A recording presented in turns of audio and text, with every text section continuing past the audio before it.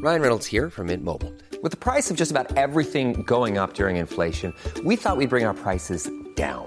So to help us, we brought in a reverse auctioneer, which is apparently a thing. Mint Mobile Unlimited Premium Wireless. How to get 30, 30, bit to get 30, bit to get 20, 20, 20, bit to get 20, 20, bit to get 15, 15, 15, 15, just $15 a month? Sold! Give it a try at mintmobile.com/switch.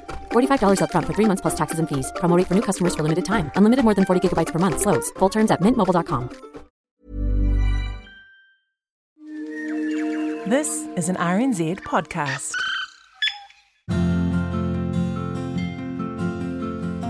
G'day, kia ora tātou.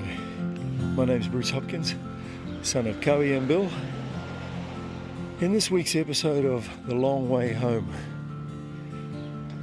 I'm still laid up due to my deep bruise cellulitis in my left shin.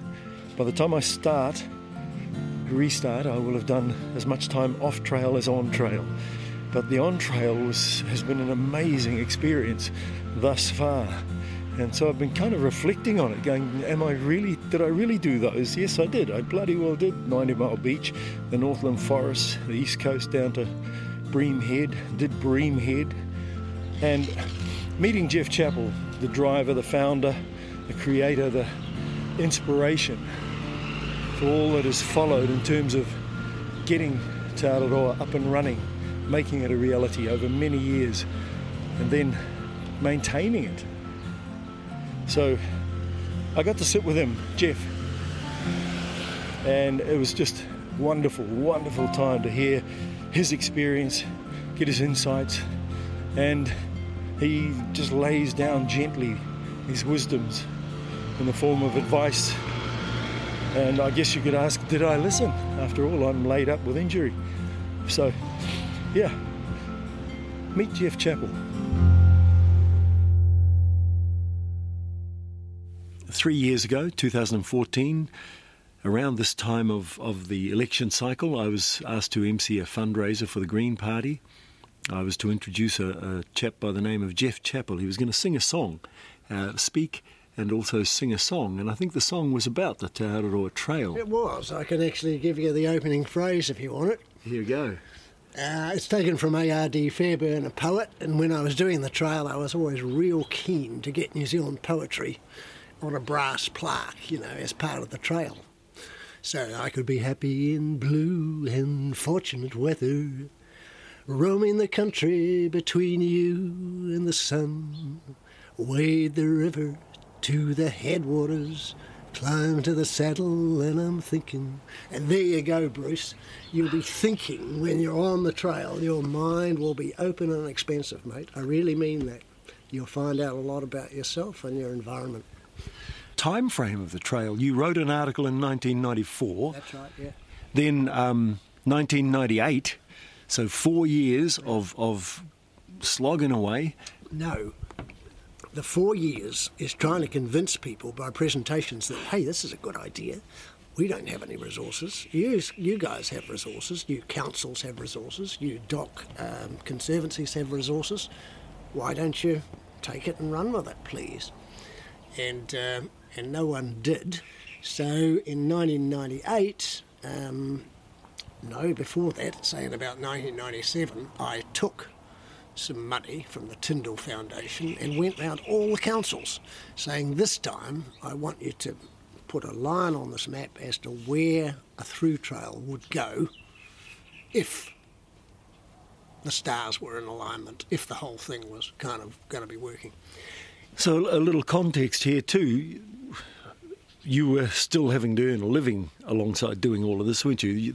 Right. You weren't being paid to do that stuff, were you? No, not on the whole. So I was working as a journalist on the Listener through till, I think, 97. And then I made my living from selling articles that I wrote. I would do a section like Oniroa, 90 Mile Beach, and I would then write 3 or 4 articles. Also put out a begging bowl, basically, on what was then the internet, saying, hey, I'm doing this thing. We're forging this route. And you'd be surprised the number of old trampers who wrote in, look, my hips are gone, my knees are gone, but you're doing a great work, son. You know, you're doing the Lord's work, sort of thing. And here's a donation of $500, you know. And honestly, when your card is empty, you know, declined, you know, and you're trying to keep going on this thing, and you're in places, you're sleeping in bloody toilets, you know, to keep the rain off you and things, and someone gives you $500, it's manna from heaven. And I've always felt that if you get out of the cities in New Zealand and you go through the small towns and you go through the countryside, you will meet astonishing people with philosophies and things that'll just rock you back on your heels. You know, there's a lot of eccentric magic in this country, and the stories that come out of these areas are entertaining and often funny. We've got a great sort of agricultural humour underlying everything, you know. Got a lot of time for the Kiwis, basically. Yeah. By evolving this thing called the Te Araroa Trail, there's this genesis of this ilk of people called the Trail Angel. Yeah, Trail Angels. Yeah, we're Trail Angels in this house. We've got a little badge on our front door. And if we see someone coming through, you know, they're definitely distinctively marked. You know, they got sweatbands around their foreheads, and the hair tends to be unkempt, often beard. Boots, which tend to be dirty, but not always boots. Some of them just wear runners, and some even wear sandals. Anyway, when you see someone with a big pack coming through Devonport, you just sidle up to them and say, how far are you going? and they look at you with this sort of, you know, the long stare, you know, I call it the 1,000-yard stare, where they're used to looking into blue distance, you know, and they say, we're going to Bluff. You're on Te Araroa. Yes. Oh, look, my name's Geoff Chapple. Geoff Chapple, wow! Well, not all of them know the history, but a lot of them do. It's surprising, you know. So Miriam and I are Trail Angels. Take people in and brush them up and give them a good feed and shake their hands and send them on their way, you know.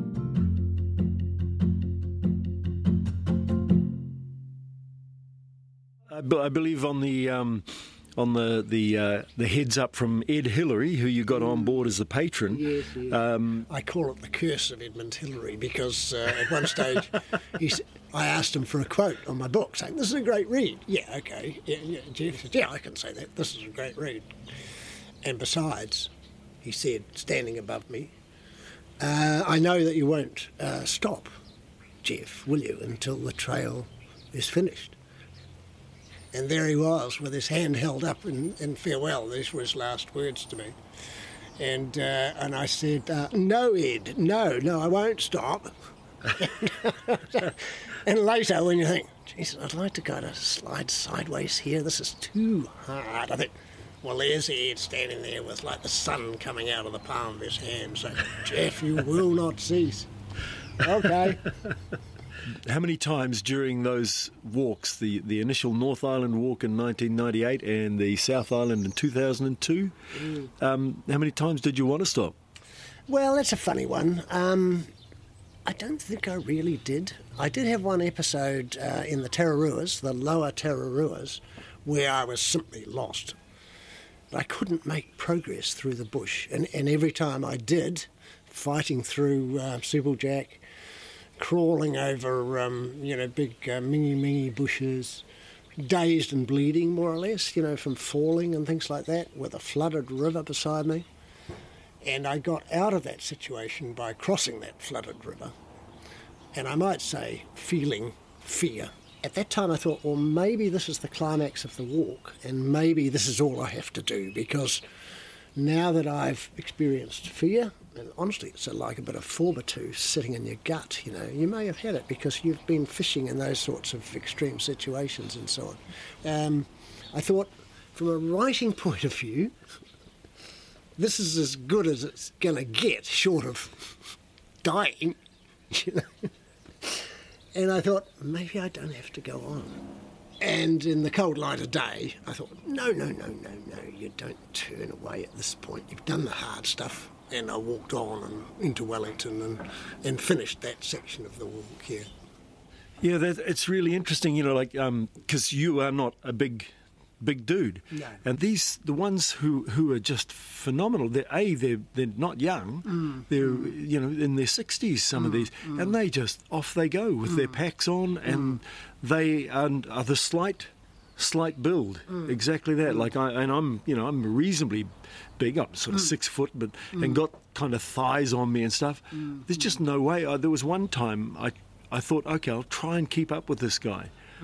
Just no way.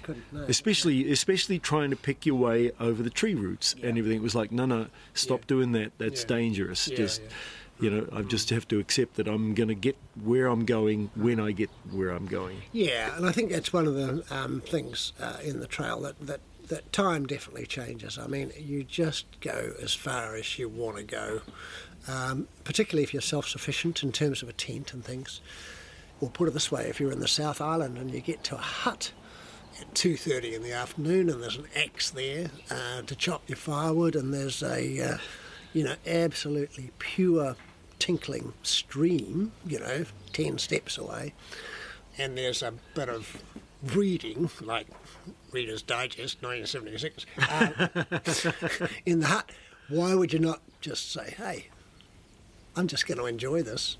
Time is your own, it's one of the great freedoms.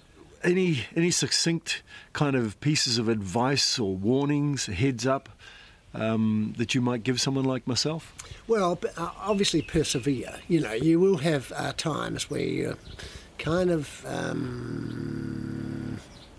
you'll be discouraged. It might be, for instance, even walking 90 Mile Beach, everyone thinks it's going to be easy because it's just a flat, but it's like walking on concrete, and it's and there's a slope to the beach, from the actual sea line back to the dunes is a slope, and so 1 foot is, this, you wouldn't think it would matter, but it does. And I've seen people who are almost professional trampers come in from overseas. There's one guy whose name I'm trying to remember, I can't remember it, but he'd done all the main trails, and 90 Mile Beach almost wrecked him.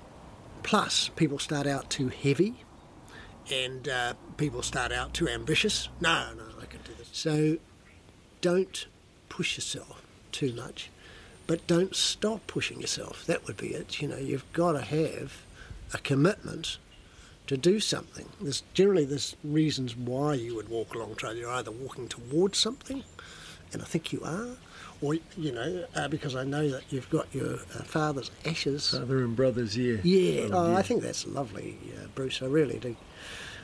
But some people also have another motive, which is probably less talked about, that they want to get away from something. So let's say, what's my motive? Well, obviously, a national trail is a nice thing to shoot for, isn't it?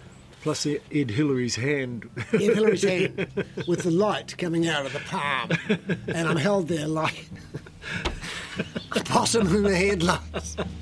That's it. I will. I'll be there right to the end.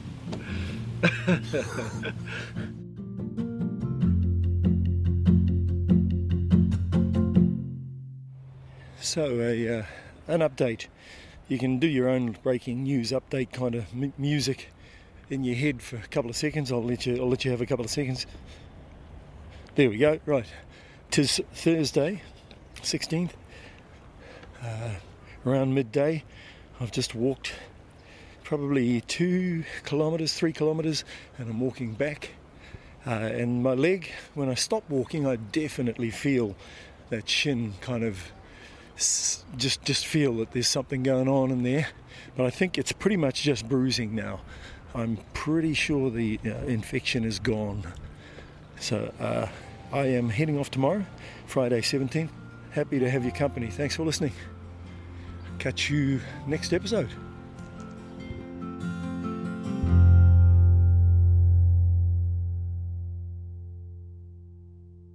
The Long Way Home is produced by Bruce Hopkins and Justin Gregory. The executive producer is Tim Watkin. The engineer is Blair Stagpool. Subscribe to every episode of The Long Way Home podcast at iTunes or at radionz.co.nz/series. And while you're there, please rate us. That way more people get to hear these stories. If you go to the Long Way Home webpage at rnz.co.nz, you'll find an interactive map that follows Bruce as he walks Te Araroa. Bruce is also available on Twitter at BruceHop, so get in touch if you've got tips, questions, or can offer him a meal, a bed, or just a hot shower along the way. You can also email him at thelongwayhome@radionz.co.nz. While you're waiting for the next episode, head over to the podcast and series page on RNZ's website and check out our new 5-part podcast series, The Lost. Every year, thousands of New Zealanders go missing. Most are found quickly, but some are never seen again. The Lost digs into some of those missing persons cases and talks to the families about their quests for answers and the hole left by those who have disappeared.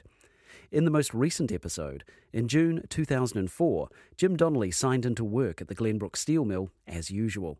13 years later, he still hasn't signed out, and no one has seen him since. Where is Jim Donnelly? And was enough done to try and find him? And next time in The Long Way Home, Bruce Hopkins is back on Te Araroa Trail and testing out his leg. Has it recovered sufficiently to walk the length of New Zealand? The Long Way Home. Whenua, whakapapa, whānau. Follow us.